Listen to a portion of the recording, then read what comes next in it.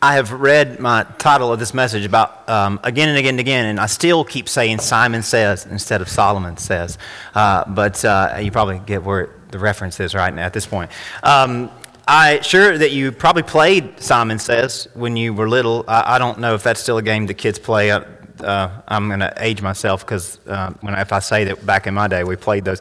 I didn't really play Simon Says that much when I was little. I didn't really like that game because I felt like it was just a trick because people would say a bunch of stuff and then you would do it like, touch your nose. But, Simon didn't say to do that. And it was just a cruel thing that kids like to do to each other. So I didn't like that game. But I really liked I guess it was kind of a spin-off of Simon Says or inspired by Simon Says, but the 80s electronic game, maybe some of y'all had this. I didn't grow up in the 80s, but I grew up in a house that was full of stuff from the 80s, and I loved this. I love this. And if y'all know what this is, the little thing that the lights would bright up and it would make that really cool Pong-like sound, because the same people that made Pong made this, so it kind of had that very old computer sound that would go along with the lights, and you would have to memorize which light was next and try to mimic it. So I guess it was kind of like Simon Says, but instead of telling you to do something silly like touch your nose or spin in circles, it was just saying, hey, touch the light. So I credit my memory, my good memory. I think I have a pretty good memory, and I think it really is in part of playing this when I was little, because if you know anything about this thing, it would go on for 10, 20, lights at a time, and if you could memorize that, you were doing pretty good. I don't have any record of, evidence that I could go, 10 or 12 rounds, but I really, I played the game a lot when I was a kid, and I think I was pretty good at it, I digress because today's message is not, unfortunately, called Simon Says. I wish I still had this old board, because we could take it around the room and take turns doing that, but that's not what we're here today to do, unfortunately. But the message is not called Simon Says, it's called Solomon Says, and today is a concluding message to our New Year's series, Resolutions for the Soul, and again, I don't think it's a big deal if you haven't been here. I think this will be a good entry point, and at the same time, an exit of this series. We've been talking about focusing on our souls to kick off this new year, and according to Jesus, again, this isn't my idea, this isn't an original idea, again, probably a lot of preachers and a lot of churches probably have had these same messages to kick off the year, but regardless, this isn't a new idea. Jesus himself introduced this to us 2,000 years ago when he basically said that there's nothing more important about you than your soul. That you may have a lot of things on your agenda for this year. You may have a lot of things that you're prioritizing this year and a lot of things that you think are the most important thing about you or part of your life. But Jesus said there's nothing more important about you than your soul, because your soul is you with or without the statuses, accomplishments, or possessions of this world. So regardless if you meet all the goals you've set for this year, regardless if you acquire that or accomplish that or obtain that label that you're going after or meet that standard that you're trying to meet and acquire that possession that you want so badly, regardless if you do or if you don't, if you succeed or if you fail, your soul is you without those things, with or without those things. And what you may not realize is that the way we interpret our appearance, the weight that we give to our labels, the importance that we give to the things that we possess, all of that in reality is really in flux based on the time and place and generation that you are a part of. You may judge yourself or determine the value your value by how you look, by the category that you fit into, the group you belong to, the things that you own. You may judge yourself or grade yourself by all sorts of different metrics. And I think that we all know this. But if we were to be picked up and placed in any other point in history, in the future or the past, our judgment would probably change, even if we stayed the same. And I think the best way to understand this is if you look at pictures of people from centuries ago, or people that that were considered handsome or beautiful, who were on the cutting edge of fashion, in fame. Have you ever looked at pictures from 100, 200, 300 years ago and thought to yourself, "Are you kidding me?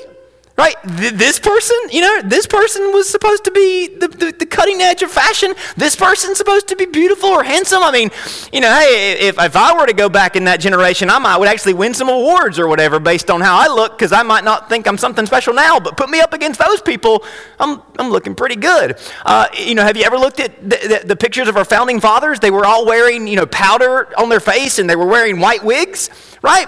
And they were supposed to be considered fashionable and good looking for their day, right? I mean, look at this guy.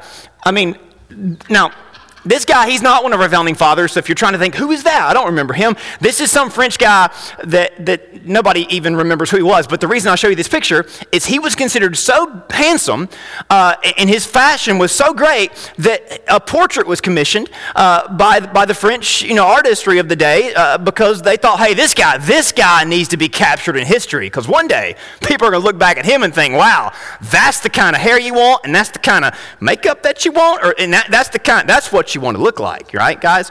Now, all these years later, maybe that's what's wrong with us. I don't know, but not so much, right? We don't really want to go back to that era. Ladies, you can tell me later if I'm missing on that. But maybe you look at pictures of people from decades ago and you think, yikes, they were considered good looking. I mean, what were they thinking? They're wearing this and they're walking in that.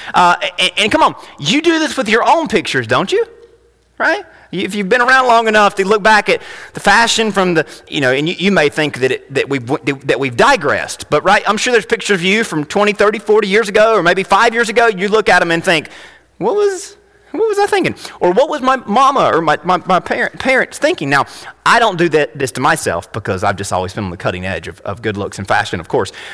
Way back to the early days, I wish I could bring this back. Now, that picture, that red jumpsuit I'm wearing, I guess Google, whatever, thought it was part of my sister's sweater too.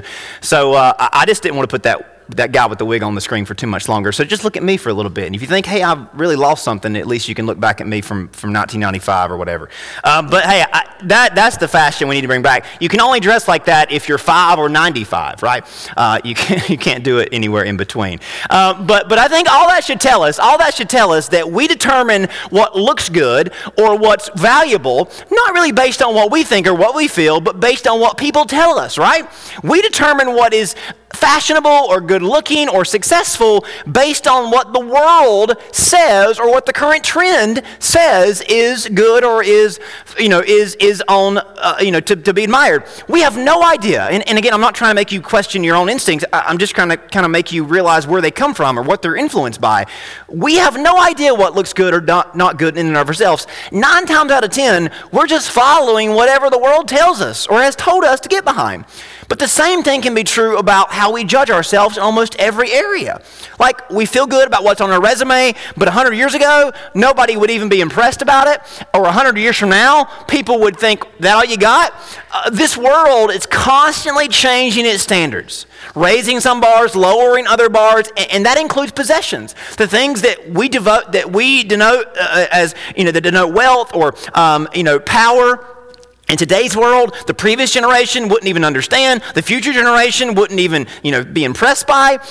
And that's why Jesus preached that we shouldn't fall for this world's spell to chase after certain levels of status and wealth and fame or notoriety, because even if we gain all those things, at the end of the day, the most pressing question is, how are our souls doing? Beneath the surface of our lives, behind all the artificial stage dressing this world sets up, is our soul.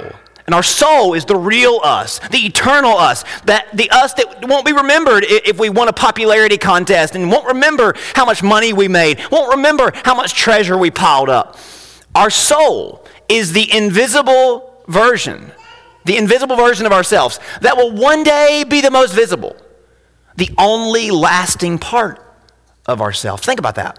That nobody can see the soul and nobody is impressed by the soul, because the soul is not what you see and is not what piles up the treasure. It's not what wears all the ribbons and all the trophies and all the accolades, right? But the part of us that's invisible now will one day be the only visible part. Will one day be the only lasting part of ourselves. So the message is how we care for it and how we tend to it and how we prioritize it. That's what will matter in eternity.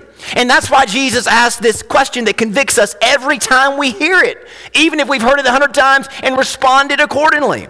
He said again in Mark chapter 8, we looked at this a few weeks ago, "For what does it profit a man to gain the whole world and forfeit his soul? And what can a man give in return for his soul?" And what this verse, what these questions makes us do is ask ourselves the question, am I taking care of my soul?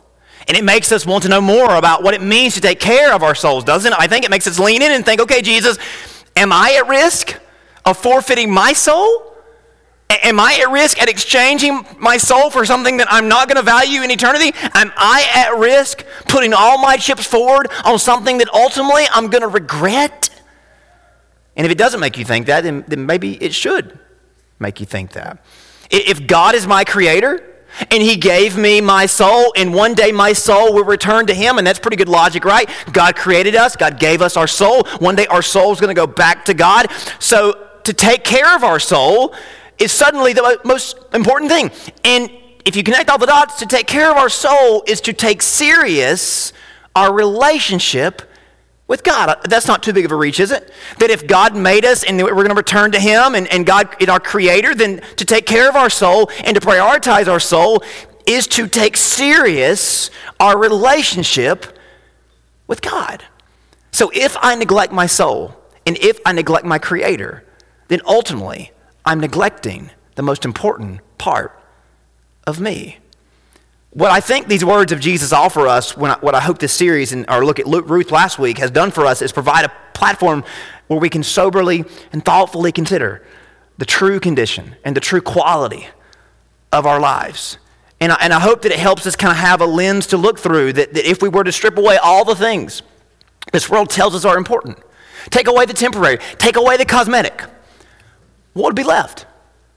What if we were to do that this morning? What if you were to take away and to just remove all the things that we give ourselves a grade for, all the things that we think, well, that means I've done well, or that means I've made it, or that means I'm doing pretty good. If you take away all the temporary, all the cosmetic, all the external layer of our lives that we feel good about, or the world says we should feel good about, if you take away all that stuff, what's left? So why don't we do that right now? Think about that right now, if you haven't already been thinking about it. Define or describe yourself, to define or describe you without all the labels or temporary identities this world affords you. So if you were to try to think, okay, how would I define myself? How would I judge myself? How would I describe myself if I didn't have all these external, temporary, cosmetic, worldly labels that I often lean on?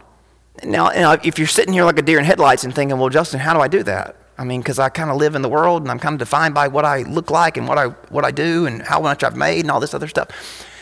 How would I define myself and how would I describe myself if I didn't have all those other, words in the bank to use? What would we have to work with if we took away all those temporary identities, worldly identities? Well, if you peel it all back, what we're left with is our characters or our hearts. And that's what we're talking about when we talk about our souls. It's just another word for it. What kind of person are we in the different opportunities we have in this world? How are we managing our relationships? How are we leveraging the things that we've been given, made stewards over? So to help you connect the dots, if we're wanting to take care of our souls, if we want to preserve our souls, then we will focus on our characters. We will focus on our hearts. We will focus on what kind of person we are or aren't. Now, this is something that was internalized me a long, long time ago, not just because I was brought up in church and taught the Bible as my foundation for truth, but because of, at my elementary school, and maybe this still happens in your schools or has happened in your schools, in my elementary schools, one of the things I remember the most about it was each month a different character trait was highlighted and emphasized. There used to be these conferences, we'd all get in the auditorium, and there would be this whole thing about, this whole spiel about the different word that was going to be highlighted that month. And I remember walking into the lobby of the entry of my elementary school, and there was a big big bulletin board that, depending on what month it was, there was a word that was really big, bold on the bulletin board. It might have been responsibility one month, it might have been respect one month, might have been kindness one month. But part of highlighting the trait each month and understanding what that word meant was talking about the opposite of it, talking about what it didn't mean and what it didn't entail, and things you wanted to avoid. And I think this is the perfect way to think about our souls. Because when it comes to your relationship with God, when it comes to the kind of person that we are, our characters tell the tale and reveal whether or not we have a heart for God. That God is not impressed about all the things the world's impressed by. God is not impressed about all the things the world says, hey, you should chase after, you should aspire for, you should aim for. God isn't impressed in any of those things. And can we honor God in those things? Of course. But what tells the tale is our character. And that's what reveals whether or not we have a heart for God. So we're a few weeks into this new year, but it's not too late for any of us to start to consider and ask the question, what kind of person are we? What kind of person do we want to be? It doesn't matter what we look like. It doesn't matter how much we have. It doesn't matter what hats we wear, what labels we wear. It doesn't matter what brands or groups we associate with. What matters is our characters. What matters is our soul. What matters is our heart. So we asked a few questions a few weeks ago to get us started, but I want to ask you another simple question, but pretty important one. How is your heart? That if you were to describe it, define it, if you were to detail the character that you possess, if you were to detail the kind of soul that you have, what would you say? What would somebody else say? What would the person across from you, at home, at work, in general in your community, how would they define this question? If we were to take it out, and not your literal heart, but if we were to take out your soul and this intangible part of you and hold it up to the light, what would we see? What would be on display? Would we be pleased, or would you be pleased with what was on display? And the reality is that every single day our hearts are on display through the choices that we make, the words that we use, the actions that we take. So for the rest of our time, we're going to listen to the words of what many believe was the wisest man who ever lived, who was also one of the most powerful, most wealthy, most handsome, most successful men of his day. He checked every single box. Men were jealous of him. Women oohed and awed at him. He never went a day of his life without anything he could ever want. And yes, we're talking about King Solomon. Solomon, David's son, became king at 19 years old and took Israel to the most prosperous place ever. Now, I want you to open up your Bibles to Ecclesiastes, which is in the middle of the Old Testament. But I'm actually going to put a verse on the screen from one of his earlier writings from the book of Proverbs. You find your place in Ecclesiastes, and then look up here on the screen, Proverbs 4:23. Now, we'll read the verse in a minute, but this was passed down from David to Solomon. So if you read Proverbs, Solomon says, hey, my dad taught me a lot. My dad gave me a lot of wisdom, and I'm sharing that wisdom with you. So we call Solomon the wisest man that ever lived, and that's because God gave him a wise heart. But Solomon even confesses in Proverbs, most of this stuff my dad taught me, right? And that's how it is for most of us, right? Somebody else taught us, and we just get credit for it. Solomon says in chapter 4, hey, David, my dad taught me all this stuff, so I'm sharing it with y'all, and hopefully by sharing it with y'all, we'll all be smarter and all be wiser for it. But this was passed down from David to Solomon. Solomon included it in his wisdom writings to remind himself as much as it was there to remind us. Now, I'm using a newer translation than what many of you would use. The older ones don't use some words that we just don't use anymore, and I'll explain that. But if I were translating this from the Hebrew myself, I would put it like this more than maybe what the older versions say. Your Bible might use the word keep. We just don't use that word with regard to guarding anymore. And your Bible might use the word issue. And issue is an Old English word that means source or spring. It doesn't mean trouble like we use today. But with all that being said, Proverbs 4:23. Let's go back. Guard your hearts above all else, for it is the source of life. So Solomon says, hey, if you want to take one bit of advice from me, above all else, guard your heart, because it is the source of your life. It is the most vulnerable part of you. It's the most impressionable part of you. It is the most sensitive part of you. And you would think, well, Solomon, isn't there more important things to guard? Solomon says, no, the most important thing for you to do is guard your heart. Because your heart, your character, your soul is the most important part of you. So you cannot let your guard down. Lest you get to the end of your life and you are less than satisfied with that version of yourself. Above all else, guard your heart, as in protect your soul. Your soul is impressionable. Your soul is vulnerable. Your soul is sensitive in how you take care of it and how you tend to it and how you develop it, how you mature it. That is the most important steps. The most important steps you can take every single day is guarding your heart, because it is the source of your life. It is where you are going to live out your days from, and the thing that's going to go with you when your days end. Now, ironically enough, or perhaps that's why God inspired him to write it, Ecclesiastes is basically Solomon's confession that he didn't listen to his own advice. So if you want a short thesis of Ecclesiastes, at the end of his life, probably in his 70s or 80s, Solomon sat down to write a confession. And that confession is the book of Ecclesiastes. And he basically says, hey guys, I didn't take my dad's advice. I didn't guard my heart, and let me explain what happened to me as a result.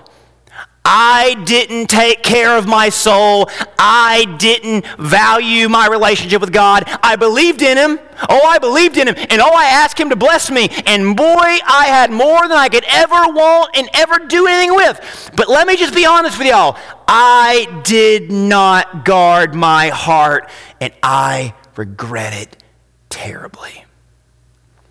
Ecclesiastes is Solomon's confession that as he faced the last few years of his life, that he was less than pleased and less than proud of the condition of his heart, of the character of his soul. And he doesn't hold back. His own self-deprecation, his own self-criticism, he makes it very clear where he went wrong. That even though he may have been known for wisdom, he wants you to know he is full of regret. Ecclesiastes 1:1-3, listen to how Solomon opens the book up. The words of the preacher, the son of David, the king of Jerusalem. Vanity of vanities, says the preacher. Vanity of vanities, all is vanity. And vanity just means it's a waste. And he's not trying to say that it's useless to live, or it's useless to try to live out your days with purpose. He's saying, hey guys, I wasted my life. I know it might not look like I did, but just hear it from my own mouth. I spent my days on vanity. Verse 3 is so powerful. What profit has a man? You've heard that before, haven't you? What does it profit a man? What profit has a man from all his labor in which he toils under the sun? Now, Solomon wears his emotions on his sleeves and just lets us know how he was feeling about his life at the end of his days. But I want you to think about this. This is so big, and this should make you look differently at all the people who the world says, hey, they're the ones that have made it. They're the ones that have got the power and the wisdom and all the wealth. Solomon, the richest, the wisest, the richest, the most famous, the most powerful man in the world, admits to wasting his life. Confesses extreme regret. And we would say, Solomon, oh buddy, you didn't waste your life. Think about all the experience you had, all the joy that you got to take part in, how much money you made. I mean, I'd love to have just a part of it. You know, you hear people say, oh, if he just shared a tenth of his money with me, I'd be so wealthy. I mean, we think about that stuff because, oh, we think these people, they've got it made. And we would say, Solomon, you had it made. All the money, all the power, all the incredible things you got to be a part of. Solomon, you lived the dream. Nobody ever had a life like you, Solomon. And Solomon would say to us with depression and dejection in his heart, yes, so? Now again, we're tempted to say, Solomon, you're just being hard on yourself. You're not well. Can we really trust him in here? But I tell you, I mean, verse 2 may seem like overkill, but verse 3 hits so hard. And it sounds like what Jesus would say all those years later. What does it profit a man if he does all this stuff, yet he realizes he did it all for nothing? He wasted it. He wasted his life on things that ultimately don't mean anything. This isn't Solomon saying that life has no meaning. It's Solomon saying that I lived a life that had no meaning. I didn't have to do this, but I did. If anyone had ever gained the world, it was Solomon. Yet he had compromised and sacrificed his own soul in the process. Not just in the sins he committed or his immorality or got his hands in the wrong thing, but because for all those years he fed his stomach but starved his soul. What if we were to do the same thing? What if for years and years and years we lived our life, we fed our stomach as we fed this flesh, and we piled up all the accolades and accomplishments, and everybody admired us because, hey, who wouldn't want to be us? But Solomon says, y'all, I fed my stomach, but I starved my soul. I prospered and I advanced, but I was falling behind spiritually. And you know what the worst part about this is? He was a believer.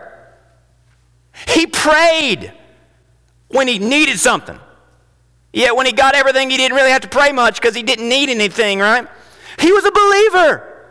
He was a person who went to the temple and worshiped, but guess what? He did not give any thought to his relationship with God. God was just a genie in a bottle that he called on every once in a while until he didn't even need him anymore. He didn't think twice about what kind of character he was possessing towards God, his fellow man. All he was concerned about was himself. As a result, he felt like he had lost himself. Look down at verse number 7. All the rivers run into the sea, yet the sea is not full. To the place from which the rivers come, there they return again. All things are full of labor. Man cannot express it. The eye is not satisfied with seeing, nor the ear filled with hearing. And this is Solomon talking about his own life. He says, I got everything, yet I was not full. Do you see that? He is the river run into the sea. It's talking about his own life. I was not full. I had everything. But I didn't feel anything. I didn't feel anything from it. My eyes weren't satisfied. My ears weren't filled, as in I had it all, saw it all, did it all, yet I could not show you anything of significance, of importance as a result. I tell you, some universal law ought to be put in place where every 18-year-old has to read those verses and memorize those verses before they start chasing their dreams. Right, and it wouldn't be hurtful for us to do it every few years, right? I still think it wouldn't hurt us to study it again and again and again, because if these words are true, more importantly, if they are inspired truth from God to us, think about how much grief and regret we could save ourselves. Solomon says, listen to me, let my life be a warning to all who think that a fulfilled life is found in more or most, better or best, great or greatest. Let my life be a warning to you that a fulfilled life is not found in having the most or being the best or being known as the greatest. He says that more power, more wealth, more success, more accolades, more fans, more admirers, the more I gained, the emptier my soul felt. Now here's the thing. It's not that you can't have power, wealth, and success and still have a full soul, but if our sights are set on those things, we've already forfeited our soul over. And isn't it interesting that every story the Bible tells of people like Solomon, people say, well, I could, if that were me, I could have both. Really? You think so? I mean, we see all these people who have everything and more and better and best, and we think, well, if that was me.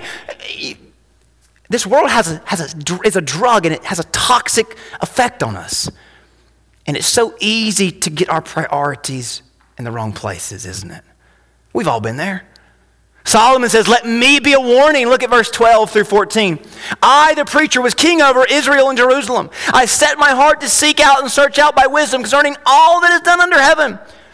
This burdensome task God has given to the sons of man. And he isn't saying that God made him do it. It's just like, hey, this is a burdensome task that we kind of, that falls on our shoulders, by which they may be exercised.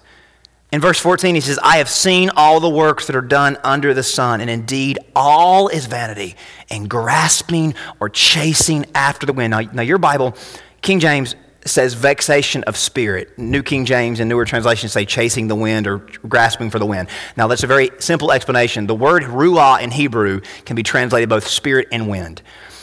So some Bibles, vexation of spirit, which means it exhausts you, that you're working a lot and doing a lot, but you're not getting anything in return that's of value, of sustenance. But I think in general, chasing the wind vexes our souls. So regardless of how you translate that, I think the meaning is pretty obvious. That chasing after the wind, as in, hey, you can't ever get a hold of it, even though it continues to compel you to chase. Solomon says it's grasping the wind. Now, if you want to read the whole book, and you want to get super depressed, especially on a day like this, if you want to read the whole book, you should do that. But we're going to fast forward to the end of the book and hear how Solomon concludes. Now, in between, he goes into detail about how he chased after the wind, grasped for the wind, and how he brought great stress on his soul and drained his heart of true life. He exposed his heart to all sorts of character traits that were unbecoming and that eventually caused him to drift from God. If you read chapters 2 through 11, he says, I became an insecure, jealous, angry, bitter man. You think, Solomon, why would you ever struggle with these emotions? You had such a good life. Well, that's what happened to him and how it happens to us. Solomon didn't safeguard his soul and gave himself to the dream of this world. He became known by his fame and fortune instead of allowing God to define him. He became super insecure that unless he maintained that image and continued climbing, he might lose his status because there's always somebody else coming around the corner. Same thing happens to us when we find ourselves in material things and not in God. We define ourselves by the world and not the Lord. He took credit for his exaltation. He was very jealous of those who hadn't worked as hard as him and still had a pretty good life. He didn't safeguard his soul. He didn't trust God, that God provided, and it was all God's anyways. He became jealous of those that were competing with him and getting as much as him, but yet didn't do as much as him to get it, because he didn't realize that God's the one that gives it all to all of us. He became very angry as he grew older because he realized he was going to lose all the stuff he gained when he died. He became very angry. If you read the middle parts of the book, he says, you know what? This means nothing. I worked hard and I'm about to die and lose it all. It's not fair. He was very bitter that he was going to leave it behind to people that didn't appreciate it like him.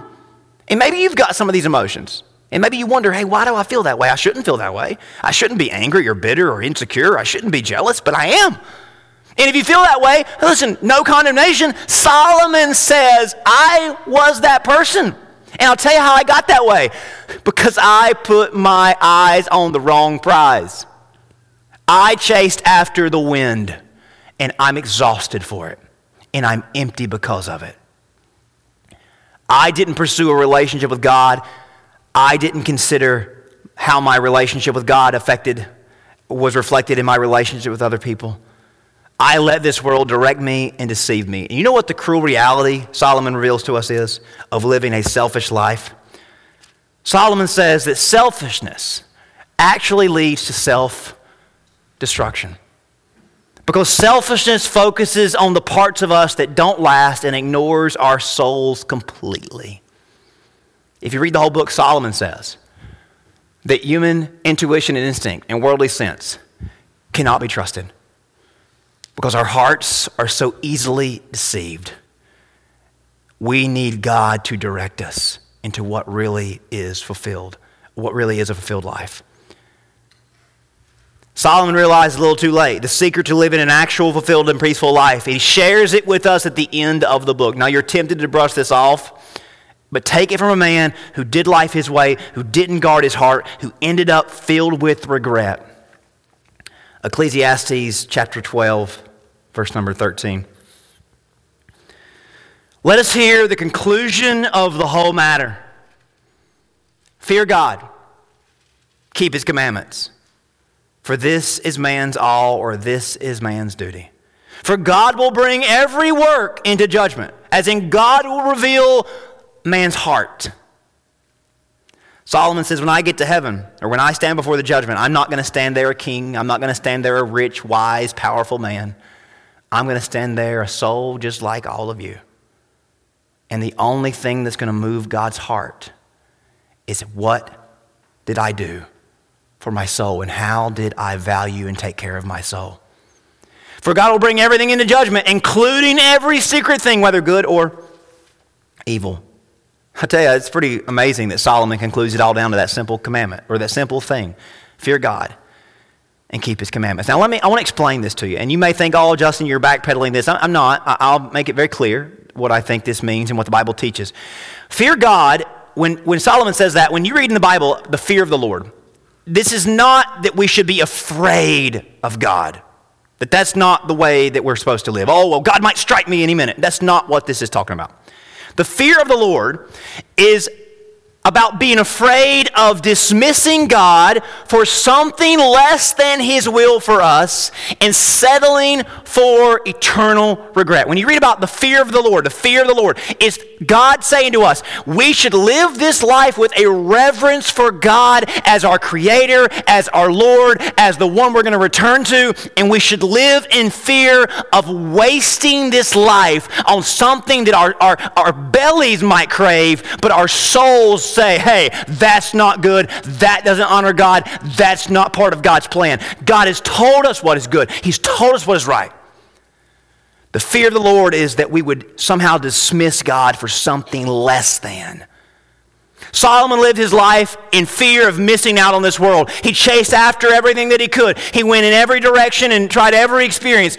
What if we lived with that same kind of fear, the same motivation with regard to God and all that he has for us, with respect to his word and the blessings that are locked behind obedience, with reverence for his glory and his splendor and his majesty, understanding that he is worthy of our service and our duty is to honor him?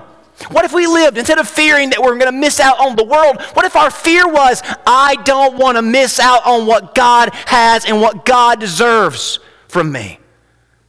Talk about diligence and earnestness. I think many of you, maybe you think you're falling behind in life. Oh, well, I should be farther along at this age, or I should have more, or I need to make more, or I better do, my kids or my family needs this. And what if we live with not the fear of the world that the world tells us? What if we live with a fear that what if I'm not spiritually where I should be?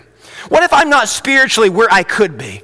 What if instead of worrying about getting too old, oh, I can't see this, and I might not get to taste this, I might not get to experience this, I better do it all now because I might not get to one day later. What if instead of that kind of fear, that fear of, I better, this year I better see it all and do it all and take part in it all and make it all, what if instead of that fear, because it drives all of us, that fear of, oh, what happens if this guy doesn't win the election? What happens if this guy runs the country? That fear that drives you, that fear that makes you vote and makes you go and do certain things for certain politicians? What if instead of that fear, you were driven by a fear that says, I don't want to be immature spiritually. I don't want to miss out on God. Listen, we are a scared people. We live in fear of what happens for America, what happens for my family, what happens for me. But what if instead of that fear, we live with a fear of what if I miss out on the kingdom of God? We'd be a lot different, wouldn't we? We'd be a lot closer to God. Definitely. Listen to how Jesus discusses this fear as we close. I tell you, my friends, do not fear those who kill the body and after that have nothing more than they can do. But I say, next. But I will warn you whom you should fear. Fear him who after he is killed has authority to cast you into hell. Yet I say, fear him. People are saying, okay, Jesus, we know about the fear of God. And yeah, we're afraid of Caesar, we're afraid of Rome, we're afraid of Israel not getting to where it should be, but you're saying we should fear the Lord, okay? But then Jesus completely changes the subject, but on purpose. Are not 5 sparrows sold for 2 pennies, and not one of them is forgotten before God? But I thought you were saying fear God. He says, why even the hairs on your head are numbered? Fear not, for you are of much more value than the sparrows. So Jesus says, hey, I tell you who you should fear, but let me tell you about what God thinks about you. God isn't angry at you. God isn't trying to get you. God would never cast you away as if you're not important. Even the birds matter to God. So you don't have to fear him as if he's somehow against you. You can trust him. You can have confidence that he has your best in mind. So why wouldn't you serve him? God loves you.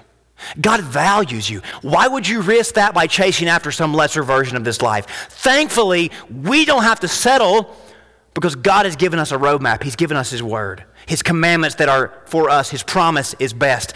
You may be thinking, well, Justin, Solomon says, fear God, keep His commandments. What commandments is he talking about? Somebody might say, well, the 10 Commandments, and they might bring up some stuff from Leviticus. They might say the Great Commission, but thankfully, Jesus makes it real simple for us.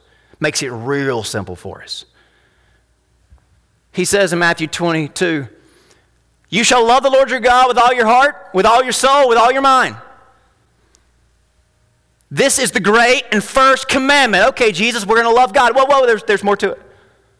The second is like it, as in you can't have this side of the coin without the other side. Love your neighbor as yourself. On these 2 commandments hang the entire Bible, is what he says there. So if you don't want to end this life with regret, if you want to take care of your soul, Solomon says, fear the Lord, keep His commandments. And Jesus comes along and makes it real simple. He says, God loves you. God values you. Jesus died to save us, to give us a life of purpose from the chains that bind us like Solomon dealt with. And He leaves us these simple commandments. Love God, love others. You will take care of your soul just fine. That's a purposeful life. That's a meaningful life. That's a life that says my soul is the most important part of me. So how do you love God? 3 simple words. Delight, devote, surrender. We'll do a whole sermon on this sometime in the future, but I'm just going to give you this in closing. Delight, devote, surrender. Seek Him with your whole heart. He's proved trustworthy. He's made His love known for you. He has plans for you. He's been honest with us about the alternatives. Nobody is ever satisfied when they choose a path other than the one God has for them. So we can confidently turn towards Him and delight in Him, let go of this world, and find ourselves in Him. If you would confess, God, I find things more delightful than you. I'm more interested in other things than you. Be honest with God. God says, hey, I will show you what a life in service to me is like, and I promise you, you won't want to be a part of anything else once you get a taste of me. Delight in Him. And part of that process means you're going to devote yourself to Him. Your time, your money, your resources, your energy. If you are not pouring yourself into God, you're going to be empty of Him. You're going to be filled with all the wrong stuff, mainly regret.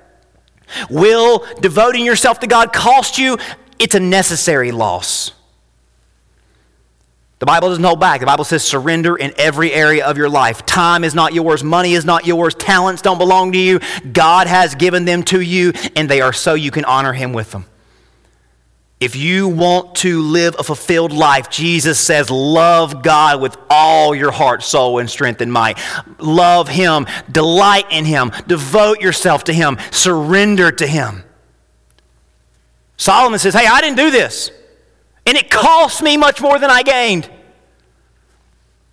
But Jesus said there's a second side of the coin when it comes to loving God. Jesus said that you got to love people. So how do you love people? 3 simple things. Forgive, forge, and serve. You know how God perseveres and loves His love for you? You know how God never bats an eye when He says, I love you? Because God never holds your sin against you. You know that? He has cast your sin into the sea of forgetfulness. So that tells me if we're going to love people and keep loving people, we've got to make a habit of forgiving them again and again and again. Because the one thing that keeps you from loving people is unforgiveness. You know what? You can't love some people because you haven't forgiven them as the group they're a part of, the people that they are. You hold sins against them, associated with them. You need to forgive them. Maybe they haven't sinned against you, but you think, oh, they're wrong. They're in the wrong. I can't love them because they're wrong. You've got to forgive them before you can ever love them. And if you don't forgive them, you won't love them. That's why God took care of the forgiveness part in advance. Because nobody can ever say, well, are they forgiven? Jesus died for every sin so that there's no thing in the way of His love for anybody. So if we want to love people, we've got to forgive them, and we've got to move on from there and forge relationships with them. Build relationships, genuine, authentic relationships which require that we serve people. You know how many New Testament passages are all about this very point? that we should serve people so that we could love them genuinely? Read Acts, read Romans, read Corinthians, read Ephesians, Galatians, Philippians, Colossians, the entire book of James. The entire New Testament, it's about learning how to love people and not cutting any corners in doing it. If we care for our souls, we will love God and love people. You say, Justin, does it really all come down to love? I mean, isn't that so, too simple? Or maybe isn't that so trendy? Does it really come down to love? Let me ask you this. If you love God with all your heart and you love others like he loves you, how much sinning are you going to do to anybody? If you love God and you're delighting in him, devoting to him, surrendering to him, and you love people, you're forgiving them and forging relationships with them, and you are serving them, how much sinning are you going to do against anyone, with anyone, if you are loving God and loving them with all your heart? How much selfishness are you going to entertain if your entire life is lived for God and others? I think those answers are pretty easy to get to, right? What if the reason we resist love so much is because our sin has a defense mechanism that doesn't want us to take care of our souls? Solomon says, if I could do it over again, I might be less famous, I might have less money, I might not even be king, but I'd have fewer regrets. So what will it be for us? Our characters tell the story of what's going on in our souls. Our relationship with God reflects what's going on in our hearts. How we treat others reflects our hearts. What if today we made a resolution that from now on our souls are going to get top priority, and thankfully God's already shown us how to do it. It might be upside down from the way the world works, but really it's just restoring us to how it was always meant to be. Love God, love others, and all will be well with our souls. Fewer regrets, and a soul that can say, it is well. Don't take it from me. Take it from Solomon. Take it from Jesus. You care about your soul? The fear of the Lord is that we don't want to miss what God has for us. And Jesus has made it pretty simple. Love the Lord with all your heart, soul, mind, and strength. Love your neighbor as yourself, and it will be well with your soul. Let me pray for you. Heavenly Father, thank you so much for this simple but yet convicting invitation. God, I don't know about everybody here today, but I got to confess that I don't always take care of my soul like I should. I feel like the world is telling me I got to do this and that, and I've got to prioritize all these other things, yet the Bible makes it very clear that I'm at risk of wasting my life, at the risk of chasing the wind, if I don't let you guide and direct my heart. Solomon says, I went everywhere, I bought every t-shirt, I've ridden every ride, I've had every experience, and it left me empty, it left me wanting, it left me drained. The end of the matter is that you should fear the Lord and keep his commandments, and Jesus made it so simple. If you want to keep the commandments, love God, love people, and you won't sin, you won't use, take advantage of, you won't dishonor or disgrace. You'll put God first. And you'll have a character that reflects a heart that has been saved and purified by the Spirit of God. Lord, in this invitation, we're going to just give you the praise you're worthy of. We're going to declare who you are, what kind of God you are, and say thank you for letting us be a part of your story, for giving us this invitation. If there's anybody in the house today that would confess that they have not put you first, they've not taken care of their souls, and it's reflected in their character, it's reflected in how they serve you or how they don't serve you, and it's reflected in their priorities, it's reflected in how they treat others. Lord, would you use this invitation to get us all back to the basics, to get us back to that place where we realize what it's all about and how it's so simple. Fear the Lord, keep his commandments, love God, love people, and it will be well with our souls. Lord, we ask this in Jesus' name. Amen.